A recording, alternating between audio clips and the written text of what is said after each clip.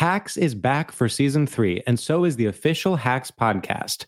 In each episode, Hacks creators Lucia Agnello, Paul W. Downs, and Jen Statsky speak with cast and crew members to unpack the Emmy-winning comedy series. You'll hear Hannah Einbinder and Gene Smart speak to their on-screen dynamic, along with stories from the show's writer's room, on-set antics, and creating the world that Deborah and Ava inhabit. Watch Hacks, streaming exclusively on Max, and listen to the official Hacks podcast on Max or wherever you get your podcasts. Apple Card is the perfect cashback rewards credit card. You earn up to 3% daily cash on every purchase every day. That's 3% on your favorite products at Apple, 2% on all other Apple Card with Apple Pay purchases, and 1% on anything you buy with your titanium Apple Card or virtual card number. Visit apple.co/card calculator to see how much you can earn. Apple Card issued by Goldman Sachs Bank USA, Salt Lake City branch. Subject to credit approval. Terms apply. Okay.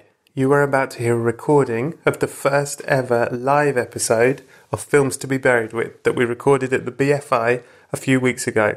It was an amazing night. Will Poulter was out of this world and the audience were fucking incredible. If you were there, please come to every gig I ever do. You were wonderful. I would like to thank Anna and Kate and Mel at the BFI for making this all happen. And Anna herself has her own podcast with her friend Henry called the BFI podcast, the British Film Institute podcast. And if you like film, and I suspect you do, you should probably give that one a listen. But the main thing I want to tell you, other than telling you, what you're about to hear is mostly uncut, although we did make a few cuts because of, legal reasons. But the main thing I want to tell you is not only was Will Poulter a very funny and excellent guest, he's also one of the nicest men you'll ever meet. And he insisted that he wouldn't take the fee for his appearance and that he wanted me to donate that fee instead to a charity of my choice. Now that charity is Parkinson's UK. So if you enjoy this episode and you're listening and you're feeling generous, then why not also donate something to Parkinson's UK, who do incredible work, and I wish them well. Thank you very much for listening, and I hope you enjoy this live episode as it starts now. All right, so now we start the podcast proper. So if you could dim the lights and let's start recording. Okay, ready? Here we go. Look out! It's only Films to be Buried With. Oh, absolutely. Absolutely love that.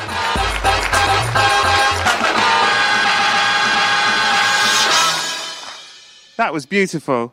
Hello. And welcome to the very first live episode of Films to be Buried With. My name is Brett Goldstein. I am a comedian, an actor, a writer, a director, a drug smuggler, and I love films. As Maya Angelou once said, I know why the caged bird sings, and I also know who Kaiser Soze is, but I'm not spoiling either of them for you. You should find out for yourselves. This episode is being recorded at the BFI South Bank, and today's special guest is a proper, actual, real movie star. A rare beast, equally adept at comedy as he is at drama. He's played a racist cop. He's been bitten on the nuts by a tarantula. He's been a maze runner, a chronicler of Narnia. He's been a ghost. He's kissed Rachel from Friends. And most impressive of all, he managed to understand what Tom Hardy was saying in The Revenant. Please welcome to the stage the incredible Mr. Will Poulter. Hey, thank you. Hey, thank you. He's here! Hey. I was very excited to have you here. Thank you very much. And you're a real yes-ander. You saw me taking off my coat and you started to strip, and I thought, this is going to be great. And then I got a bit scared and stopped. Yeah, that's it. Thank you for having me. Thank you. I will say one thing before we start, right? A little secret, a little behind-the-scenes secret. When I usually record the podcast, I say to the guest, if you say anything you regret or you don't want it, or if it's too personal, just say, we'll cut that, and we'll cut it. But now we have witnesses. So what I will say is if I say anything, because I'm not good at small talk, if I get too personal or you say something, horrific or anything, we should have a safe word. And so you say Titanic, and then we stop. Got it. Okay? Yeah, all that's right. fine with me. So let's... hello, Will. Hi, Brett. Do you like films? I do. Convenient. Yeah. It's a good start. I thought it would be. I love films. I got to say, I feel a bit fraudulent because I don't class myself as a kind of film buff. Right. You know how some people are like foodies and then there are like film buffs, and I just like films, but I don't think I'm an expert at all. So I feel a bit fraudulent by being here, but I have watched them since I can remember, so that's... Well, that will do. Does that qualify me? You've also been in films. You've been in a lot of films. Yeah. And you're excellent. I will say that. I don't mind it. That is very No, kind. I don't mind saying it. I watched, and I also rewatched a lot of your stuff before you came on. You do have range, don't you? And you have patience, sir. That is that's very kind. Yeah, sat through all of them. You are like a good-looking John C. Reilly. No disrespect. No disrespect. In that, you can do drama and comedy very well. I don't know if I agree. To be honest, any comparisons to John C. Reilly is like very welcome. He's a bit of a hero of mine just in terms of being dramatically and comedically accomplished. I don't know if that comparison is at all accurate, but I do love John C. Reilly. He appears later in our discussion. Spoilers. Yeah. Now, I wanted, before we sort of get on with it, I just want, because it's rare that I get a proper film star, and I'm very impressed. I can't take that seriously. I'm not. I've got like one serious question, two maybe less serious. Let's start with a less serious one. Okay. I watched a bit of Chronicles of Narnia, which you were in, and there was a scene, and I don't say this as a joke, like I mean it as an actor. I've done some acting, sure. There was a scene where you are on a ship and you are having a sword fight with a CGI mouse. And I thought, fuck me, that must have been embarrassing. On the day. It looks great, and you're very committed, and it's excellent. But there's lots of extras, and it's a big set, and I'm assuming you're just going... Yeah. How was that? It sounds like an acid trip. Right. I was sword fighting a CGI mouse on a boat. That is sort of, to strip that back, it was a ship... half a ship on a gimbal, so it was like rocking like this by the side of the water as opposed to being actually on the water. And then the CGI mouse was being played by a tennis ball on a stick. Right. And on the other end of tennis ball on a stick was a stuntman. Sort of, I think he was all dressed in green as well to be able to kind of CGI him out of the problem. And he was just sort of running around, kind of blindly sort of poking me with a stick. And I was running around blindly trying to imagine what it'd be like to sword fight a mouse. And at the end of it, I lose that fight. Yeah. I lose that fight to the mouse, and end up on my arse on a kind of wet ship deck. So it was a bizarre experience. It's one of those things like growing up as a kid. You know, I used to watch those scenes and not even really truly think about how they construct them. Just like, oh, the mouse is good at fighting, you know. And then when you do it and you see the mechanics behind it and how kind of painstaking and also awkward and weird it is, it kind of slightly ruins it for you. But it was also really good fun. You know? Like, do you ever make eye contact with like a background artist mid-thing and they give you a look like, I'm sorry, mate? Yeah, all the time. All the time. Yeah. I'm sorry. Here's the other thing I wanted to ask you. Now, you are in what I think is one of... Well, I think it was very well rated, but I don't feel it got the love that it fully deserved. I think it's one of the best films of the last few years, and that was Detroit. Give it a clap. Thank you. I felt like inside the Actors Studio then. And then you were in Detroit. But Detroit is so fucking good, and you are excellent in it. And something I thought, again, as an actor, is there's a very long sequence where you are essentially kind of torturing people, and it's really upsetting, and it's long. And I was thinking, that must have taken a very long time to film that sequence. And I wondered what it was like sort of between takes, because people are on their knees a lot, you're over it, you know, there's a lot of sort of domination and stuff going on, and everyone's very good.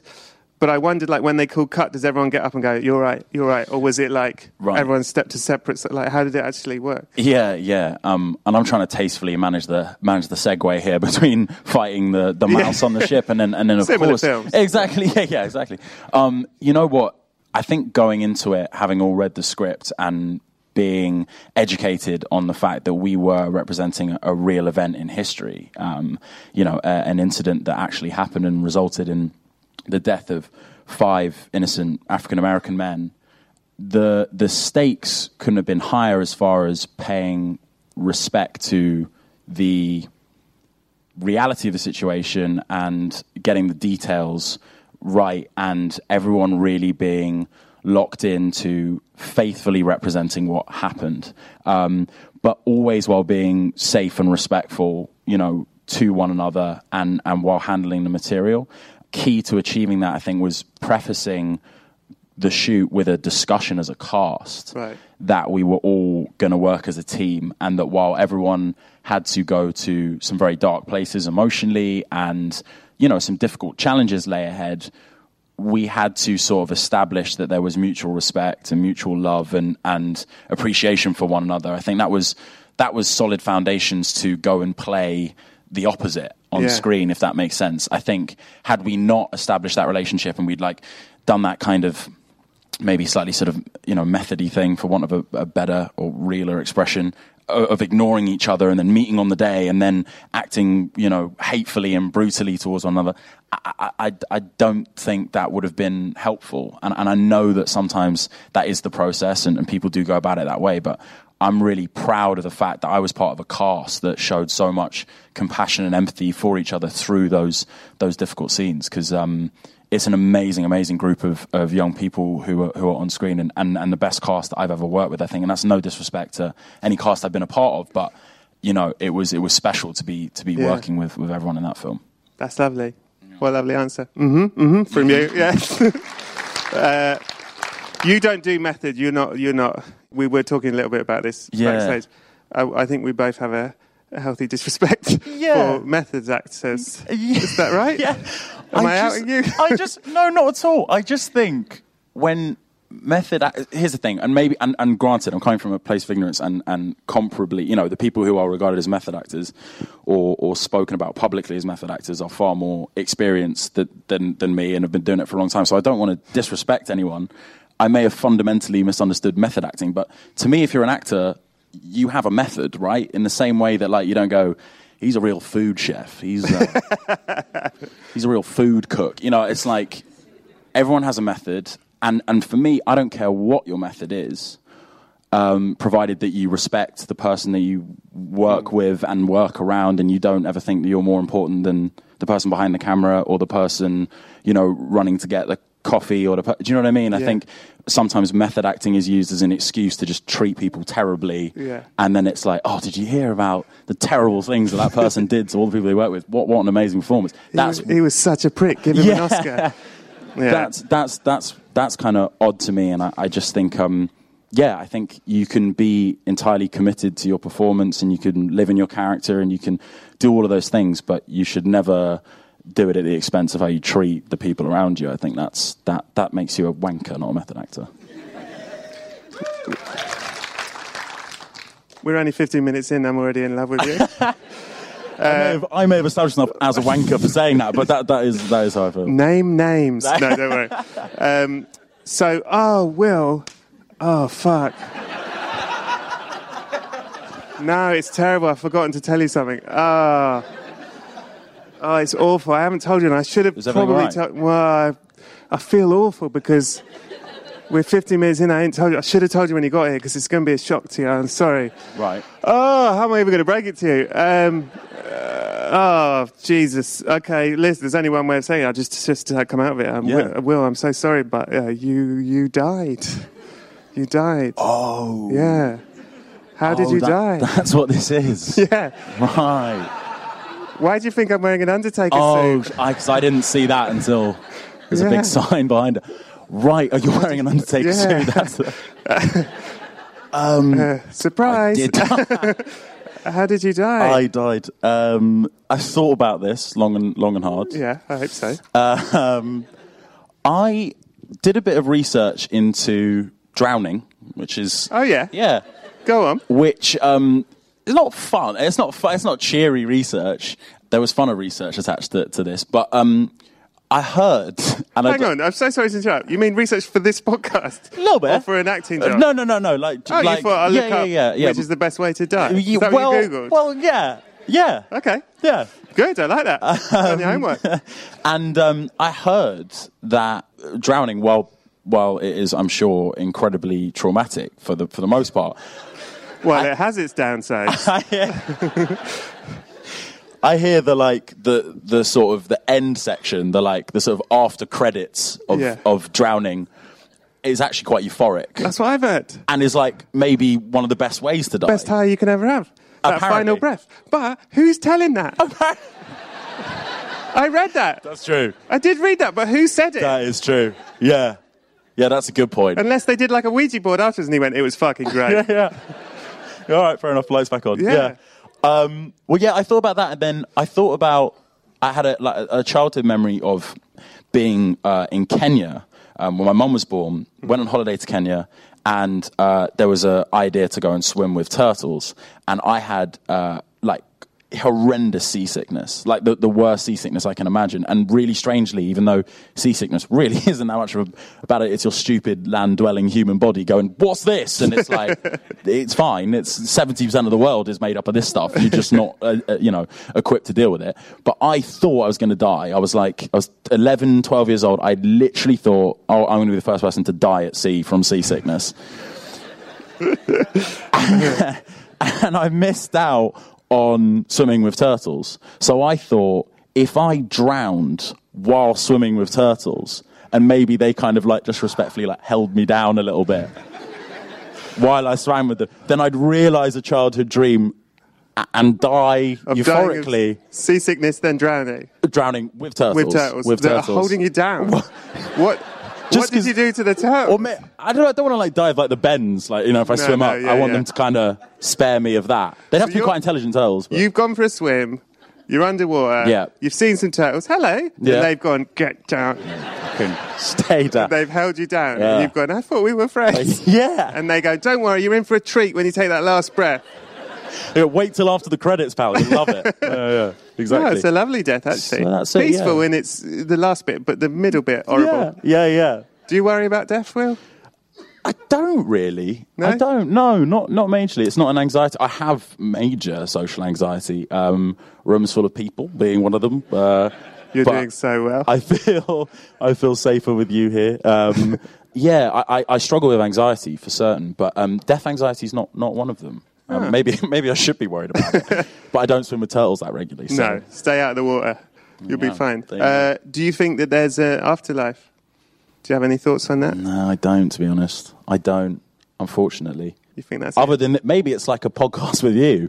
Maybe it's like another one of these. Maybe. Maybe it is. Yeah. Okay, so you think it's nothing. Well, guess what? Surprise. Oh. You're totally wrong. There is an afterlife. Uh-huh. And they're really into film, which you kind of like. So, it's all right for you. It's a bit annoying because that's all they talk about. Right, But there's a heaven, they're obsessed with films, and all they ever want to know about is your life, but through films. Oh, amazing. So the first thing they ask you is, what is the first film that you remember seeing? The first film I remember seeing was Hook. Yes. Love Hook. Which I think was 1996? 1993? Less. Was I less? 1993 maybe. How old are you? Can you say? I was born in 1993. Well, you weren't a baby then. Were you? So I think. Do you remember? Was it at the cinema? I remember. That's the first film I can remember sitting down and kind of properly taking in, as a young child. But I think it was released in 1993. Sounds about right. Yeah. 92. I'm going. Anyone? 91. Thank you. Thank you. And I literally was obsessed with it. I knew about the story of Peter Pan, and that had kind of captured my imagination as a kid. And by the time I saw this, I had a sort of, rough idea of the story. But this film blew my mind. And yeah, I think I watched it non-stop, well into my teens pretty much, just because I loved it so much. Did you watch it at home with family? Or I watched it at home, VHS. I remember the tape. I remember doing that thing that everyone does with VHS, where you get on your knees and you walk on your knees. Yes. To the VHS thing, very seriously as well, because at the time, that's how you put in a VHS tape. So no one questions. Like now with DVD, you stand up and you whatever, you pop it in. But when you did VHS, you would just literally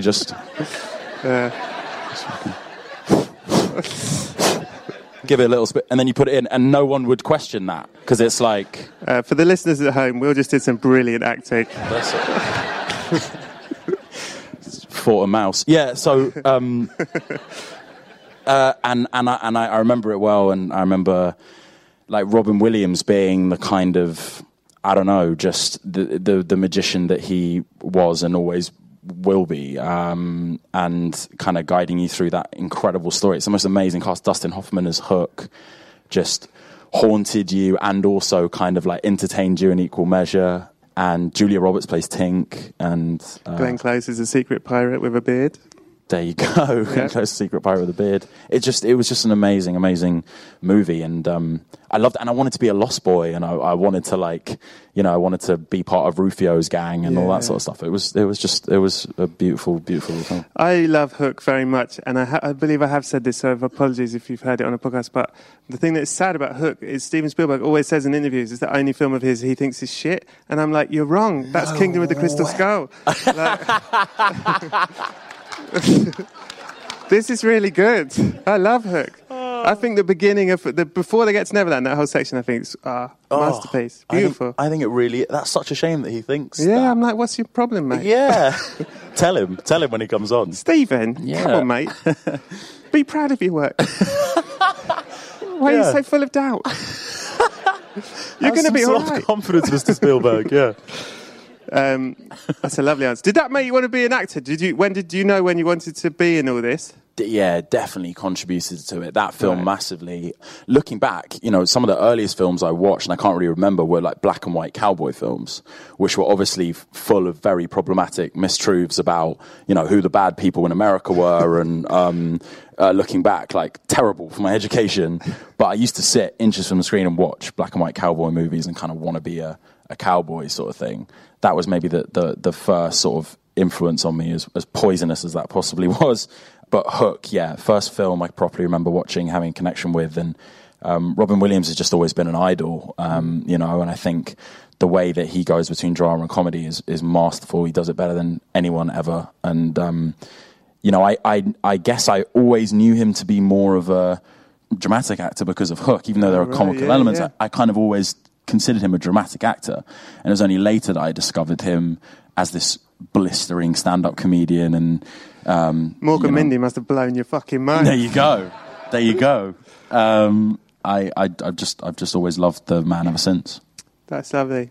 What is the film that scared you the most? The Witches. Oh, I love The Witches. The Witches is right up there. Yes. Yeah. The makeup, the special effects makeup in that is truly haunting. And The Witches was so scary to me that the figures of the witches, the faces of the witches, genuinely haunted my dreams for a long, long time. And bless any poor elderly woman who vaguely resembled any of the, because I'd be in shock, in the supermarket aisles with my mum staring at a slightly innocent elderly woman thinking maybe she's a witch. That's awful to do that, but that is what I lived with for a while. Exactly. Yeah. Poor Grandma Joyce. So that terrified me. I think the other one also that really scared me was, funny, it was just bizarre to say, but Chitty Chitty Bang Bang. That is not bizarre to say. Chitty Chitty Bang Bang, the bad guy is basically Jimmy Savile. The child snatcher. No, I don't mean to be that. I don't mean that cheaply. It literally is. He dresses the same. The thing is, it's terrifying. Absolutely. The bad guy is a kiddie fiddler. What's he called? Yeah, child snatcher. Child snatcher. What's going on? Yeah. No, 100%. That was one of the scarier films. Alongside Witches, I think he also haunted my dream. And it's one of those characters that you bring up with lots of people around, who maybe belong to my generation and watch it at the same time, and they're like, oh, yeah. The child snatcher, I think, I imagine has appeared in a few people's nightmares. He was scary. Anyone here scared of child catcher? Yeah, really? Look, okay, they're not even happy about it. No. Properly traumatized. Yeah. Thanks, I got sleep tonight. Sorry. Yeah. Great answer. And also, The Witches, it's Nicholas Roeg, who made what I consider to be top 3 greatest films of all time. Don't Look Now. Thank you. Oh. Thank you for coming. That's in your top 3? Yeah. Nice. Okay. Right. What is the film that made you cry the most? Philadelphia. Oh, lovely. Made me bawl my eyes out. Yeah. really, really made me cry a lot. Did you watch it? When did you watch it? I think my older sister, Jo, literally said, watch this film, you'll cry a lot. All right. And for some reason, as quite a... You thought, that sounds fun. Yeah, as quite a young kid, I signed up for that. Be prepared, this one will make you cry. I watched it, and boy, did it. It was just so upsetting. And I think also so much of it, focuses on the miseducation that leads to a lack of empathy surrounding people who are diagnosed with AIDS, particularly at that time. I certainly didn't know, and it's presented in a quite a sort of simplistic way, in a way that really appeals to your humanity and your sort of compassion, by saying, here is someone with an ailment through no fault of their own, through the choices that they are free to make in their life. They've been given this deadly thing to cope with. And are you going to be one of those people that is like compassionate and understanding of that? Or are you going to slam the door in their face and cast them out as a leper? And like watching him come into contact with people while they wrestle with that decision, and some of the harshness he's met with is just like, it tears you apart. And Denzel Washington's growth as well, around understanding what Tom Hanks's character is going through is amazing. It unfurls in a really incredible, natural, beautiful way. And it's got that scene where he does the opera, which sort of, I always think is an interesting, it's so on the edge of being any more. That's a really embarrassing scene. Yeah. But they pull it off. It's really moving and stuff, but it's so full. With that high angle rotating camera move. Yeah. All in red and stuff. Yeah. Right. No, it's so true. And I think also there's something about, I can't sing a note, but there's something about opera, which I never listen to. If I'm feeling a little bit emotional, maybe a couple too many glasses of red wine, someone sticks on some opera, I immediately start welling up. And I don't even know why. Because of Tom Hanks. But it's because of Tom Hanks. That's right. Yeah. It's a beautiful film, and it made me cry my eyes out. Lovely answer. You're doing very well so far. A bit nervous. As I say, I'm fraudulent. I haven't seen all the films, so I'm a bit nervous. Well, so far you've seen 3, and that's so far enough. If you've got almost as many as I've been in, actually. What is the film that is sort of meant to be bad? Most people say this is bad. Critically, it's not liked, but you're like, fuck you, this is the best. What is the film you love, even though many don't? Okay. I think I had a number of these on my list. You're an incredibly funny man and a certified professionally funny man, on top of being an actor. I think that... Kiss me. Oh, sorry. Sorry. I think... Sorry. You're right. Sorry. Did you... Sorry. Someone shout that? Sorry, that was... I don't know what that was. Yeah. Buddy! That's right. So I know that you empathise with how frustrating it is when critics get a little bit snooty just because something's a comedy. Oh, yeah. Critics hate comedies. Do you know what I mean? Hate them. It's mad. And I also get particularly upset when there are incredible comedic performances that never get recognised at the big fancy award shows where they give out the statues and stuff.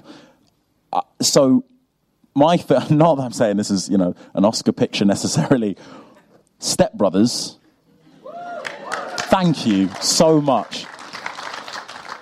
A collective kiss me to this room, because I love that film so much, and I genuinely think that the performances of Will Ferrell and the legendary John C. Reilly, they're equally legendary. Will Ferrell, but are amazing, are so good. They are so convincing as these 40-year-old men who haven't conformed to the kind of, social expectations placed on them since time began, and they are lovably idiotic, and they think in an unmatched way. They look at the world through this crazy kaleidoscope, and it's so funny, and it's one of the most quotable films I think I've ever seen. And when I see it, even people who like comedy are like, oh, it's a bit silly, that. And I get it. It is really silly. I actually prefer things that are a bit more grounded, things that are a bit more realistic. Yeah, like Narnia. Narnia. Like Narnia. Yeah. Yeah, and it's important to mention this has no mice fighting in it whatsoever. None. So you still enjoyed it. I still loved it. No swashbuckling on ships. But I just think it's really, really funny, and I think it's probably got, 30% on Rotten Tomatoes or something, but I think it's amazing. Tell me about, it has in it a woman I think is amazing, Catherine Hahn. Yes. So funny. Yes. So funny in it. And I believe she's in We're the Millers with you. She's in We're the Millers, yeah. Is she all right? Oh, she's amazing. Catherine Hahn is one of my favourite people I've ever worked with. Oh, thank God. She's... what'd you say? I said, thank God. Yeah. That would have been awful. She's amazing. So funny as well. Virtually impossible to work with, though, in the sense that she's so funny and she comes up with so many different alts that you never know what's coming. It's really hard to keep a straight face with Catherine. I remember her throwing out, a million different versions of the same line just to keep it interesting for us. And at one point I was like, I can't even look at her because, I'm finding it too hard to stay through it. And I also think that the woman who plays Nancy, who is Will Ferrell's mother in this film, is the lawyer in Philadelphia. She plays the lawyer in Philadelphia. Hang on. Will Ferrell's mum? So Will Ferrell's mum in this... Is Mary Steenburgen? No? Yeah, and is she in Philadelphia, or have I just massively embarrassed myself? I think she is. Okay, thank you. Yeah. So thank you, Labyrinth. So that's just an unnecessary link for you. But yeah, and I mean, like, completely different performances. And I think I empathise with her because I am absolutely her in the sense that I'm that person who's working with very funny people, just trying not to laugh. She's trying not to laugh the entire movie. Yeah. She's dealing with Will Ferrell vomiting comic genius, and she's just trying her best not to laugh her guts out of her mouth. You're very funny. What? You're very funny. What is... It's a lovely... it's a funny film. I'm such a big fan, and I know it's just one of those films that's not critically spoken about, and I get why. But I think people overlook how genius the performances are. I think you could method act as a 40-year-old who still lives with their mother and not produce a performance as good as Will Ferrell or John C. Reilly. Yeah. I was well on my way actually to method acting as someone who was still living with their mum. What is the film that you used to love years ago? You loved it. You was always banging on about it. And then you've watched it recently and you've gone, oh, shit, that has not dated well. My one was...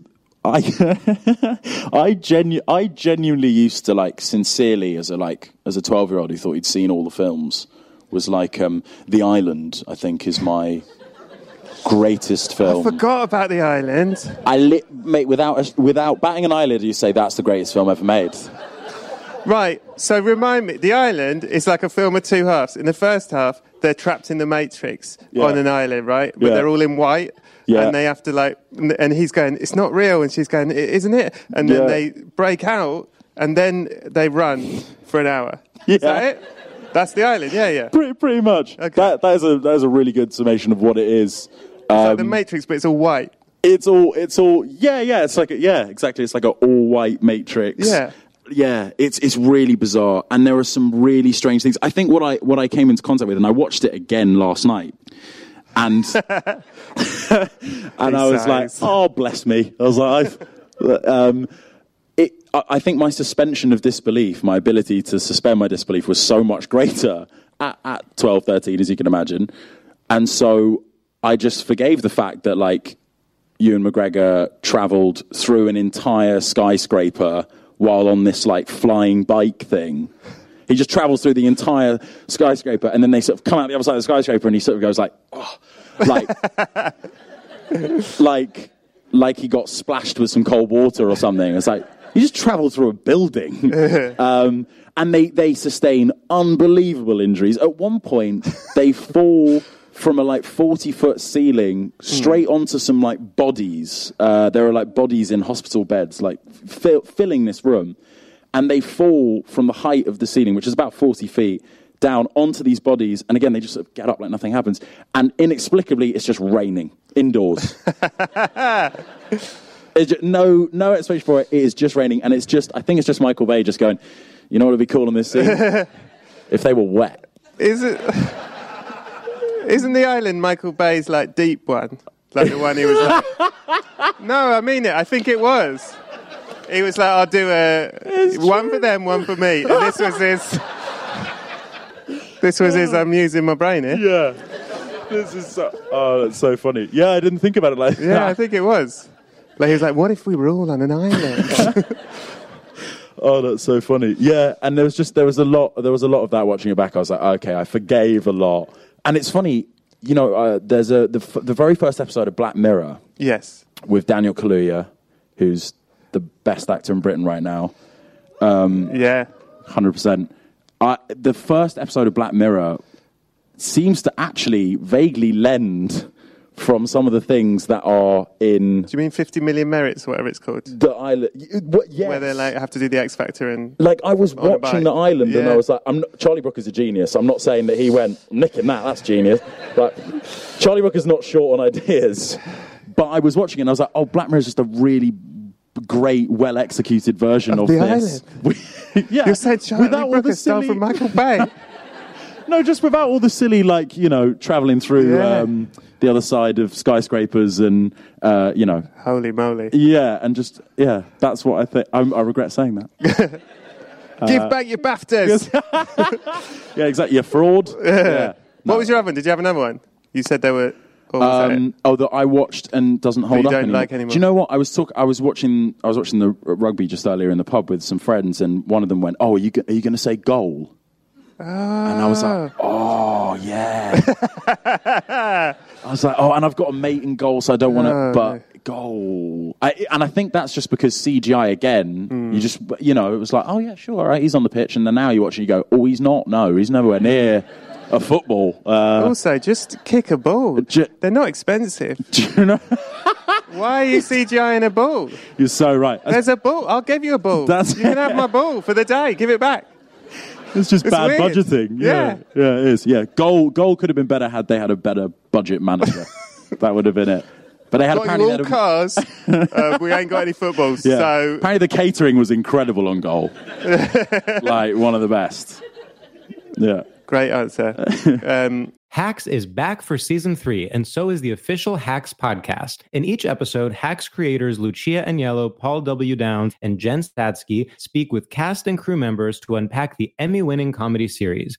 You'll hear Hannah Einbinder and Jean Smart speak to their on-screen dynamic, along with Hacks writer and actor Pat Regan, on how their improv experience helped them when shooting scenes and what it was like writing scripts for specific actors. You'll also hear from crew members like the costume designers on what it was like creating the world that Deborah and Ava inhabit. Hear stories from the show's writer's room, on-set antics, and more. Watch Hacks streaming exclusively on Max, and listen to the official Hacks podcast on Max or wherever you get your podcasts.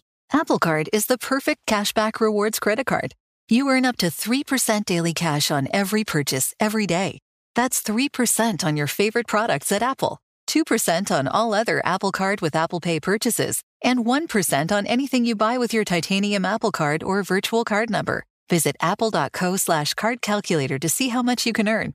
Apple Card issued by Goldman Sachs Bank USA, Salt Lake City branch. Subject to credit approval. Terms apply. Now, this is my personal favourite question of all the questions, which is, what is the film that means the most to you? Not necessarily because the film might be shit, but because of the memory you have around that film. It might have been a first date, it might have been a day you got a job, it might have been someone died, something that you will always remember that film because of that day. Okay, so the first time I met my now girlfriend was a year ago, just over a year ago. Sorry, fellas. And the first... the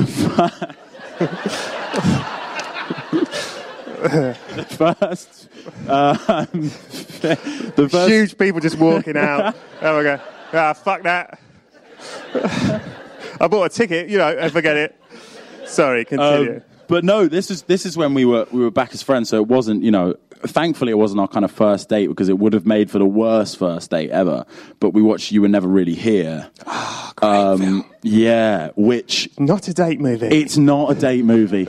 Don't let that romantic red flare at the top of the poster confuse you, because a little bit down there is a hammer. There's also a girl in need of being saved from pretty terrifying circumstances. Lynn Ramsey as a director is so phenomenal. Saw it at the BFI. Lovely. Shout out to the BFI. And what I'm just trying to work out if I saw it in this room. I didn't see it in this room. That would have been very weird. But saw it at the BFI. Watched the Q&A with Lynn Ramsey afterwards. Oh, wow.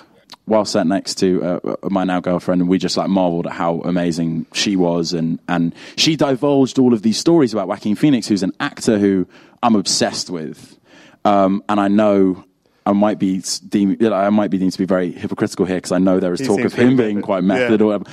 But she was really interesting in her sort of discussions about working with Joaquin, and he's one of those actors that is so good that I watch and I'm like, either I just keep going forever in a useless pursuit of what he does, or I just give up, because he's magic. Like, he's someone I watch and I go, you're not acting, you're just, I don't know what you are. Like, you're this cosmic talent. I think he's phenomenal. And she said he was great to work with, but he was brutally defensive of his character. He was like, you know, if something was bullshit, if he felt like there was a prop or a suggestion or something that was in any way detracting from realism, even wanting to take, like, would throw it out.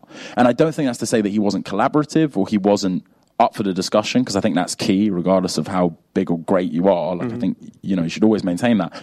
But he was just very, very defensive of what was real with everything. He wouldn't let decisions get made for him, any decision, big or small, that may even vaguely be associated with his character or his arc. He was pedantic about making sure everything was real and would this exist in real life, and you know, and I respect that. I think that's wicked. So you went on a first date with a woman to see a film about a man killing paedophiles with a hammer, and you held hands and thought, this is going to last. She said, oh, lovely choice, thank you, I love you. We were friends for about 6 months. After that, before, you know, we became a couple, as they say. But maybe in that 6 months, she was just reflecting. Going, I don't know what date 2 is going to be like. Terrified. But but I will always remember that film for that reason. You were like, date 2, I got tickets to Climax. Exactly. That's lovely, in a way. All right, here's one. I feel awkward. Look me in the eyes. Yeah. Oh, I feel I can't do it to your eyes. What is the film you found the sexiest?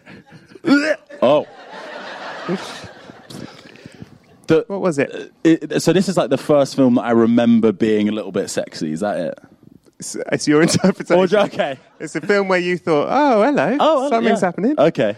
I think this film I'm mentioning because I just want to talk about it, okay. And I think a lot of people remember it partly for this reason. If you saw it as a silly little boy at the age that I saw it, Titanic. Hang on. Does that mean you don't want me to ask the question? That's a safe word. Oh no! I want to talk about this. Okay. I want to talk about it. Sorry. Yeah. Titanic. Forget it. Move on. Yeah. Just scream iceberg and walk off. Right. I remember this being the first time that I saw nudity on screen, like in my mum and dad's house. And I always remember like watching Titanic and just being like, please don't come on in the drawing scene. Just please don't come on when Jack is drawing Rose. But I remember that being the first time I saw anything remotely sexual on TV and being like, wow. And it being really kind of beautiful as well and like very kind of tasteful. And that was maybe my argument, you know, as a kid to my mother. It's tasteful, Mum. Put it away, but I'm doing it tastefully. Exactly. Sorry. You were talking about a paintbrush, right? Yeah, you were talking paintbrush. Paintbrush. You were just painting the TV. Well, I'm just painting my masterpiece. Yeah. My mum on her knees with the VHS. No, you're not. And I love the film. I think DiCaprio and Kate Winslet at the heart of it are just so amazing. I think it's also, I've read quite a lot about the shooting process of this film. Excuse me, and I'm not getting emotional. That sounded like I was about to cry. It's all right, she was beautiful. I read a lot about the shooting process of the film and just how problematic it was and how many obstacles they came up against. Crazy stories. The project literally nearly sank multiple times. They faced untold challenges as far as making a film is concerned. James Cameron at one point was like, I'm doing it for free, we're taking my fee and we're putting that in the budget or whatever. Did that, which isn't heroic by any means because he's fine for money, I think, but they had all kinds of crazy things. They got spiked, right? The crew spiked the water. Do you know that? Did that happen? That they were so angry, the crew, because it went on forever, that someone put acid in the water cooler. Do you know that? No. It's like Climax is so dark and I never slept since I read that story. But yeah, someone spiked the whole So for a day, they were all going, fucking hell, it's like being in Narnia. Oh, yeah. Sorry, go on. Oh, yeah, no, so all that. I didn't know that. Yeah. Yeah, there were just like so many stories about how difficult it was. But at the core of it is this incredibly real, just like magnetic connection between these two human beings. While the room is like filling up with water and they've got one take to do it, that you don't question for a second that they're like madly in love and they're going to do everything they can to like get out. And I just think they must have been under so much pressure to perform, you know, that connection with that level of authenticity, and they did it. And it's just, I marvel at that. I think that's crazy. And when I did The Revenant, we were all complaining. I was going to ask about this, yeah. Right. When we were all complaining about how difficult that was, like, this has got to be the most difficult job in history. Leo was like, nah, that's cute and all, but nah. You know, because this was they supposedly... were always wet. This was, Yeah. Always and cold. Whereas on Revenant, we were just always cold. The Revenant stresses me out, worrying about how cold you were. For the whole film, I just go, fuck, it must have been horrible every day. Imagine my mum. Imagine my mum. My mum's, yeah. She Really dedicated her life to making sure I would, like, had a coat on when I went outside. So... You won't feel the benefit when you do The Revenant.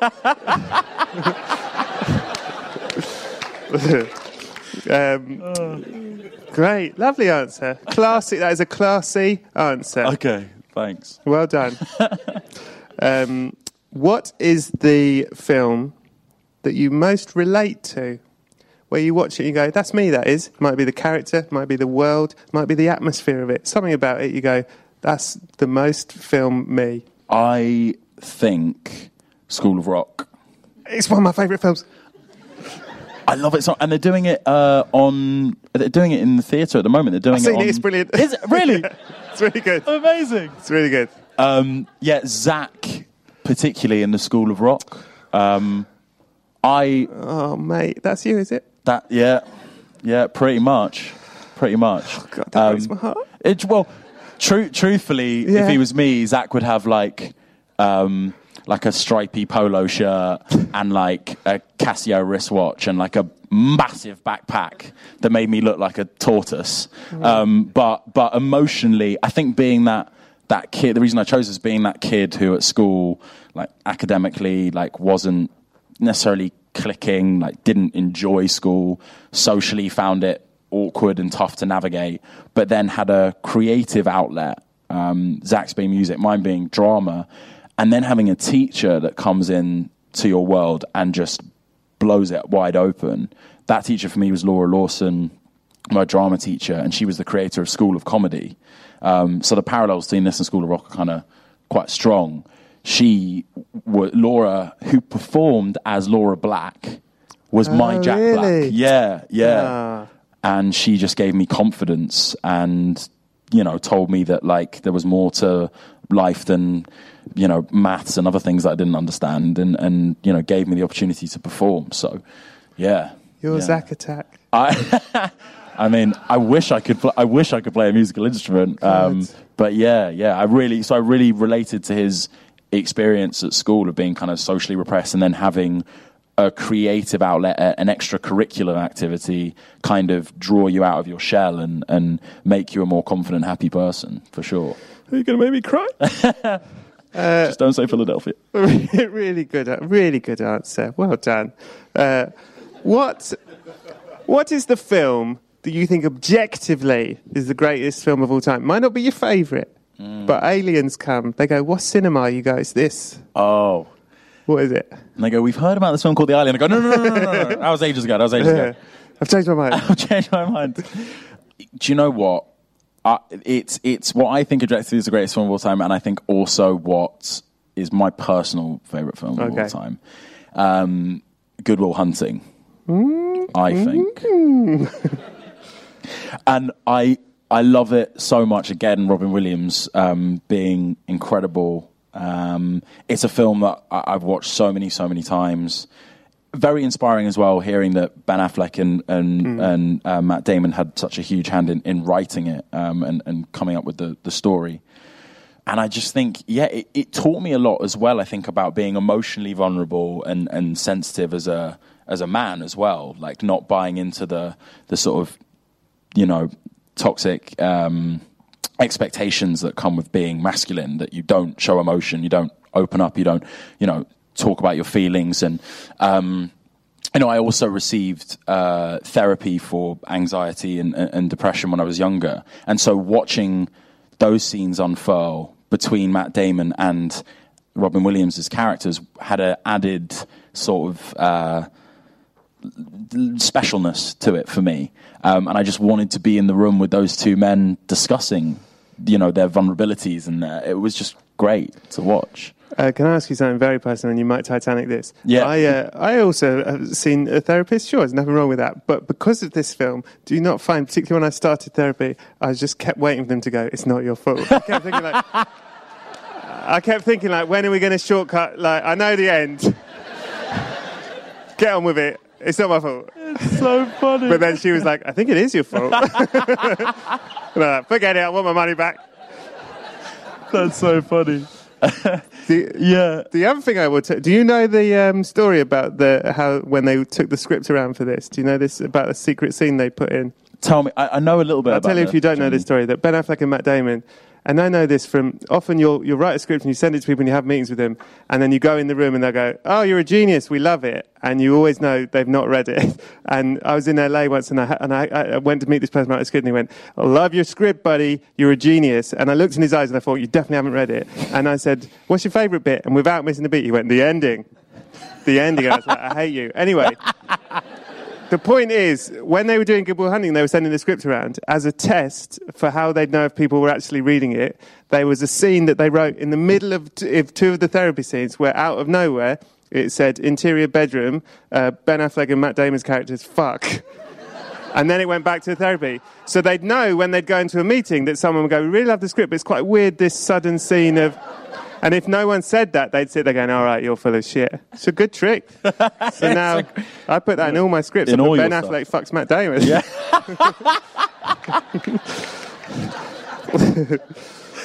That's amazing. That's lovely. That's a lovely answer. What's the one film you could watch over and over, or have watched the most over and over again, other than Hook? There's a few, truthfully. Okay. Snatch is one of them. Snatch is one of those films that I watched over and over and over again. Just such a energetic, funny... It's problematic in a sense that it 100% romanticizes criminal behavior. Yeah.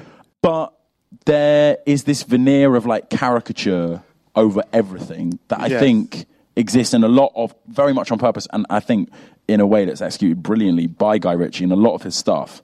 That means you do... take it with a pinch of salt and you watch it with an element of fun in mind, and the dialogue is very slick, it's iconic, it is unique to I think the way that Guy Ritchie pens things. The other one that I could watch over and over again, School of Rock being one of them as well, but yes. Shaun of the Dead. Lovely. You're back in the game. Hey. I'm dead again. Shaun of the Dead, amazing. Edgar Wright, huge fan of. In media studies at school, all I would do with everything is just rip off Edgar Wright's editing style. And in my gross version appropriation of his work was just such a messy edit that you didn't really know what was going on, whereas he obviously does it masterfully and shoots action better than anyone. But I just love Shaun of the Dead. I thought it was so funny. I'm not even a really huge, or at least at the time I first watched that film, not a huge horror genre sort of fan necessarily. Wasn't really into zombie movies. Shaun of the Dead was just unbelievable. And without even seeing Dawn of the Dead initially, when I watched it, I was just this is amazing. I think it's so fun, and I could watch it a million times over. What is... Oh, here we go. One negative bit. Don't like being negative, but we'll do it quick. What's the worst film you ever saw? See, and I feel bad because I think there's some great people in it, and it was made by hardworking human beings. There's a film called All About Steve. Sandra Bullock and Bradley Cooper. Oh, that is... So I think Sandra Bullock, the year after she got her Oscar nomination for Blindside, she got the Razzie for this, and she directed it as well. No, I've not seen this one, and that is rare on this show. Would you like to tell me about what happens? Can I be honest? It's so messy that like it's hard to even describe what it's about. Okay. But it's about Steve. But yeah.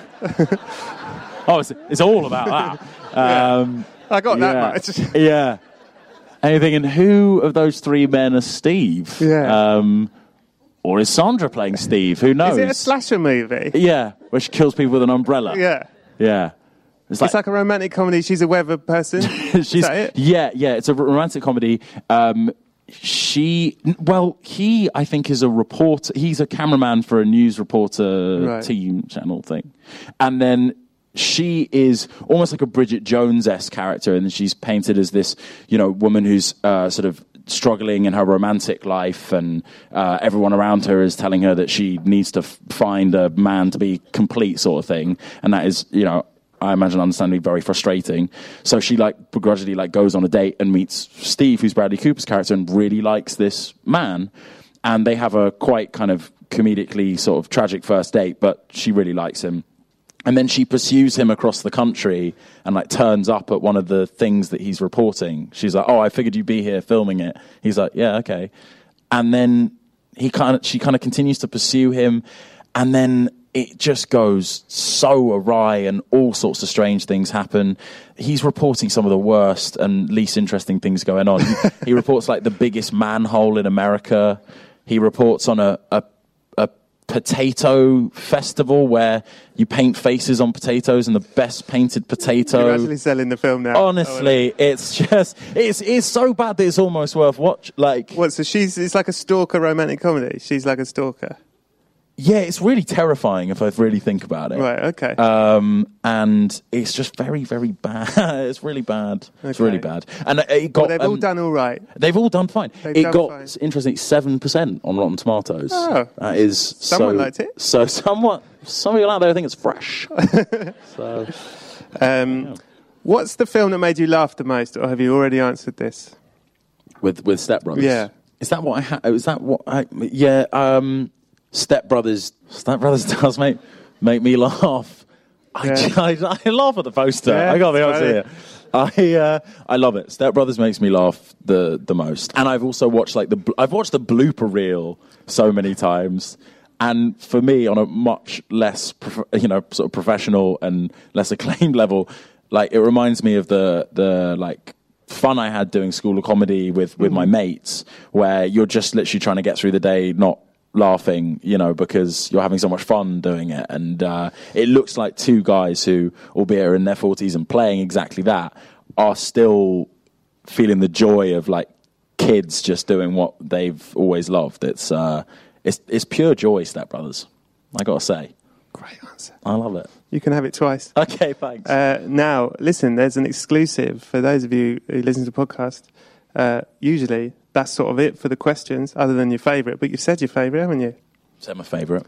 I've added 2 questions. Look out! 2 new questions. We'll do them quickly. You've got a fly that's... I know, there's a fly here. I feel like Belloc in Raiders of the Lost Ark. I'm having to continue while that's the 3rd time he's come back. Yeah. Don't cut. Just I'll keep going. What is, to you, the best opening scene or sequence in a film? I really like There Will Be Blood as a opening sequence. Love it. Amazing. Another person who is reportedly a method actor, but such a phenomenal... Turns out we love method actors. We actually love them. We love them. When they're not being winkers. Yeah. As Daniel Plainview, just incredible, and the opening's amazing. There's... I don't think any accompanying music, there's no dialogue for least... I think it's 27 minutes. Yeah. No dialogue. And I just... To be exact. Captivated. And it's not as potentially, what's the word, pretentious or as it could be. It's fascinating. Paul Thomas Anderson is Paul Thomas Anderson, so naturally, it's visually beautiful. And I just remember I actually remember, I think it's the only film that I watch and I rewind just to watch the beginning again. I'll get to around 30 minutes and be like, oh, I just watched this. And I'll take it back right to the beginning because I just think it's so beautiful. I love it. Yeah. Love that film. You approve of 100%. You get 100% there. Get in. That's a great film. It's a fresh choice. And what is your best closing sequence to a film? So, having said, use the word pretentious, my choice is arguably a little bit pretentious. Well, let's hear it. Because it's a one-shot film. So the whole film is the closing sequence? And the opening. Yeah. And Clever. the middle, if you think about it. Clever answer. You Not really pretentious, clever. Thank you. Victoria. I fucking love Victoria. You're back in the game. Yeah! Love Victoria. I just think it's amazing. Have you seen this? You must see it. Oh, it's good. How many people have... Was that like a 50-50 almost? Yeah. That sounded like a 50-50. Well, you've all got your know what to do tonight. I honestly, I'm going to go as far as say as this is in my top 10 films of all time. It's brilliant. It's amazing. It's a one-shot film. As I understand it, they took 5 days to shoot it. I think they did 3 takes and they got it on the second take or something like that. No, I think it's the third. I think the first take, they were all so scared that they did it, but he said that it was all a bit too reserved. Right. The second take, he said, loosen up, and they went mental, and he went, all right, not that much. And then the third take is the one. Sorry, it makes sense that they ended on the third take. It's not like after they did a 2-hour one-shot film. Yeah. Should we just do one for gag? One for safety. Yeah, just try something different on this one. Yeah. That makes much more sense. Yeah. That's why you host it, and I. I love it. Some of the most naturalistic performances I've seen. Yeah. It's an incredible feat of camera work. I think camera operators don't get enough credit. We're always talking about the directors and often the DOPs, camera operators, anyone in the camera department, salute, I think, work so incredibly hard without the credit they deserve. You know what always stressed me out about Victoria? If you haven't seen Victoria, so it's a one shot, but it isn't like just in one room, it goes all over town and helicopters appear, it's really complicated. And there's a scene quite late on, it's not really a spoiler, but they go into a flat and there's 2 people who've maybe got 2 lines who are sort of surprised to see these criminals in their flat. And I thought, being the lead is easy because you can improvise and you're playing for it. But if you're 2 hours into the film, there's someone, like an AD behind the door, he's going, they're coming. Don't fuck this up because we've done all of it. Honestly. Yeah. And then the door opens and you go, fuck, oh shit, sorry. And they have to start. True. I mean, it's They should get the Oscars. That is true. Imagine if it was to ruin the entire film. I think the pressure you'd be behind that door. Yeah. They're coming. Zach Galifianakis talks about it on Birdman. He talks about being at the stage door, listening in to this amazing scene, and it's 7 minutes long, and he's like, oh shit, and all he's got to, and that has cuts. Obviously, Birdman has cuts, whereas this truly isn't stitched together. It is one, which is just mind blowing, but. He's there at the point of the stitch, and it relies on him opening the door and saying his line right. And he's saying his line right, and he says that his line was just something really basic, but the pure pressure of messing up this incredibly complex 7-minute scene meant that every time he opened the door, he just went, like Zach, But it's an amazing film, and Leia Costa's the lead, and she's incredible. Yeah. And Sebastian Schipper, who's the director, he's got a film called Roads coming out soon. Which is due to be really great. But it's beautiful, and it's a rare thing. Few people pull off a technical feat like this, and they do it really, really beautifully. And her performance is outstanding.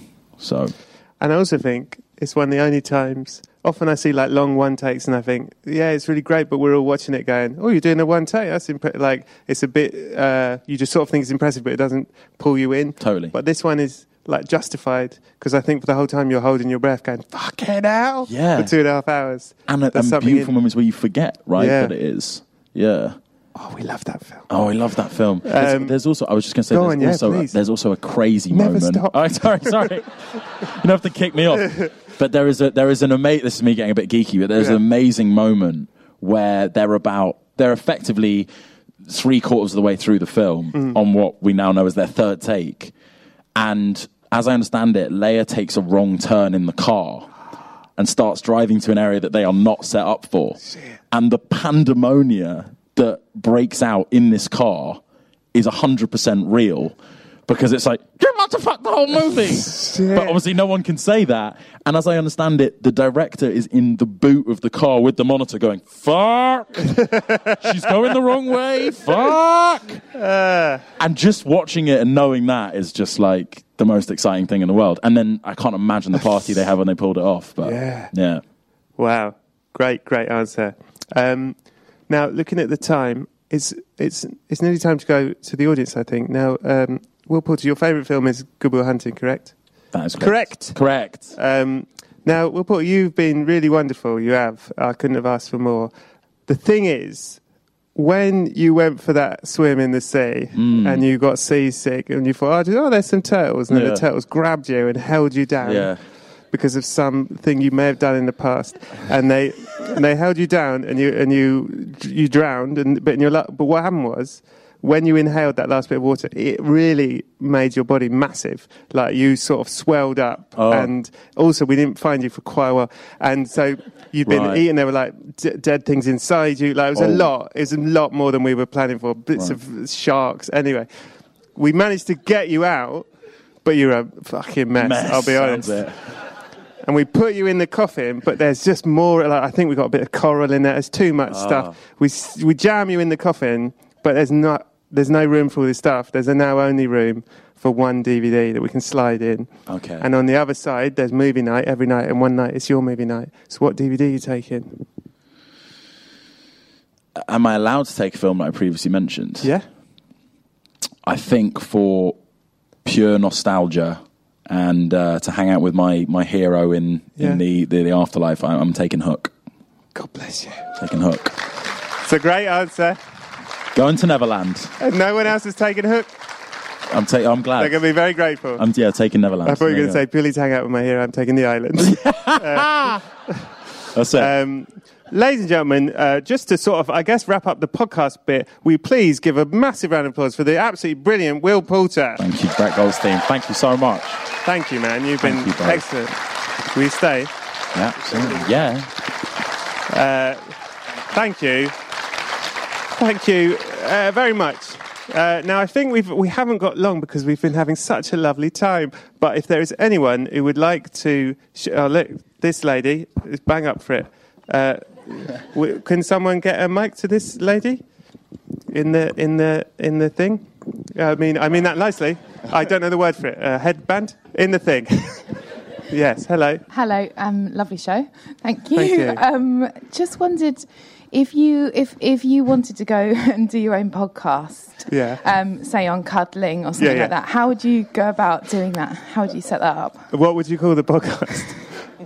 I like cuddling. I like cuddling? Yeah. I'd just invite people around, explain what happens in the podcast. I mean, they're furious about it leaving. She's going to get a wallet to fund it. To invest. Oh, lots of disdain for the cuddling podcast. I would just make sure people consent and they know what's involved but go for it. And would you do it sort of close on or close off? I'd probably... again, check with your guests. Cool. I'd say it's up to them, really. Okay. And do you think it would get on at the BFI? Or? Well, some of the people here in the room, I'll certainly ask them. I'll tweet you later. Thank you. And one other question. Yeah. How would someone go about getting on your podcast if they'd seen quite a few if they'd seen what? Quite a few films, but they can't remember anything from any of them. This is Lou Sanders, ladies and gentlemen, who always... who, if you listen, always interrupts the podcast, and I will not have you on it. Is there anyone else who is not naughty? Yes, you, man. Hi. Hello. I just wanted to say that The Island is a great film. And also, I just wanted to also say that it was based in the future. Right. I think it was made in like 2003 or something, but it was based in 2015. And there were like flying trains, flying cars. I think it was 2019. And clones. Yeah. Oh, 2019. Very soon. Yeah, basically not next year. Yeah, basically. It ain't going to happen. Yeah. Thank you for defending that. Michael Bay's wife is here. Yeah, go for it. Thanks. So you missed out one of the supplementary questions. Yeah, we did, because of the... we missed out. There is often a question... Oh, well, why don't you answer? Tell you what, why don't we hear your answer to the... So the missing question, which we left out of respect for the environment, is it... the subsection of sexiest film is travelling boners, worrying wide-ons. And it's the film that aroused you, but you think probably shouldn't. And what's your answer, sir? It's also The Witches. Very good. Very good. Very good. What's the time? We can maybe have a couple more if anyone has any. Yeah, are we ever going to get a Brett Goldstein Films to be Buried With, where we find out about your answers to the questions? Maybe. Maybe when I die, I'll do... Maybe like the last... Well, that would be a really shit last episode. Maybe on like 100, 500, something. I'll do it one day. But once I've done it, then it's dead, isn't it? Because then you're like, he don't like that film. Every time. But thank you. Maybe one day, if you want it. Maybe I'll do it privately. Where do you live? Wherever you want. Oh, this is going very well. Do we have anyone else? That's probably be the last. Okay. One of my favourite films is The Son of Rambo. He's in it. Did you know? I know. I did know. And I was just wondering if you had any fond set memories from that film. Thank you so much. That genuinely means a lot. That's cool that it's in your favourites. Yeah, wow. So lucky because that was my first job and arguably spoilt me in the sense that, it was an 8-week shoot over a summer holiday when I was 13 and it was a film about some kids making a film. So I didn't have many excuses to mess it up because I just had to be myself effectively. And I got so lucky in that my film parents, people who introduced me to the film world were Garth Jennings and Nick Goldsmith, two of the nicest human beings, so patient with me. I'll tell you a funny anecdote which happened. Me and Bill on our first day, I distinctly remember this, our first day, some of the camera ops were talking to us and they were like, what films are you into, lads? What do you think? What's your favourite film? Obviously I was like, The Island. Correct. Nailed it. Yeah. Instantly gained the respect of the camera department. And they said, who do you think the greatest actor is of all time? And I was like, oh, there's a lot the rest on this question. I didn't know what the answer. And I just went, having said The Island, I think they're probably quite low expectations. And I said De Niro. And then they were like, nice choice. And I was like, that's going to be my answer forever because it got a good response. Anyway, we were stood doing the camera test and they said, all right, roll over. And me and Bill genuinely just went... And physically rolled over. And it was like... and they were like, oh, bless them, lads. No, that wasn't for you. It was the biggest rookie giveaway. Me and Bill genuinely took roll over to me. It must be filmic for turnaround. There we go. And we turned around. De Niro does exactly the same. Yeah. So. Right. I'm afraid that is all we have time for. Let me just wrap this up for the podcast where I will say, so that was the live episode.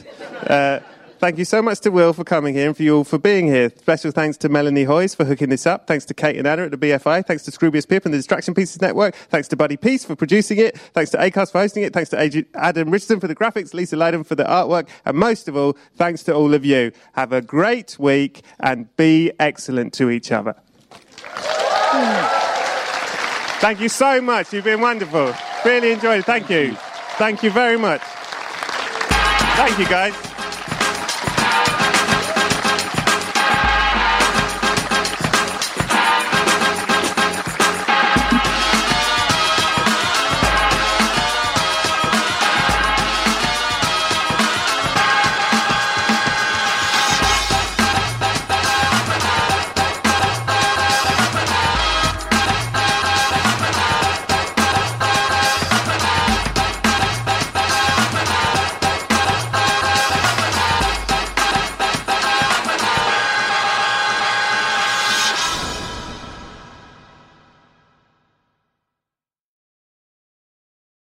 Brett, sometimes I dream of becoming an actor. Have you ever dreamt of becoming an actor?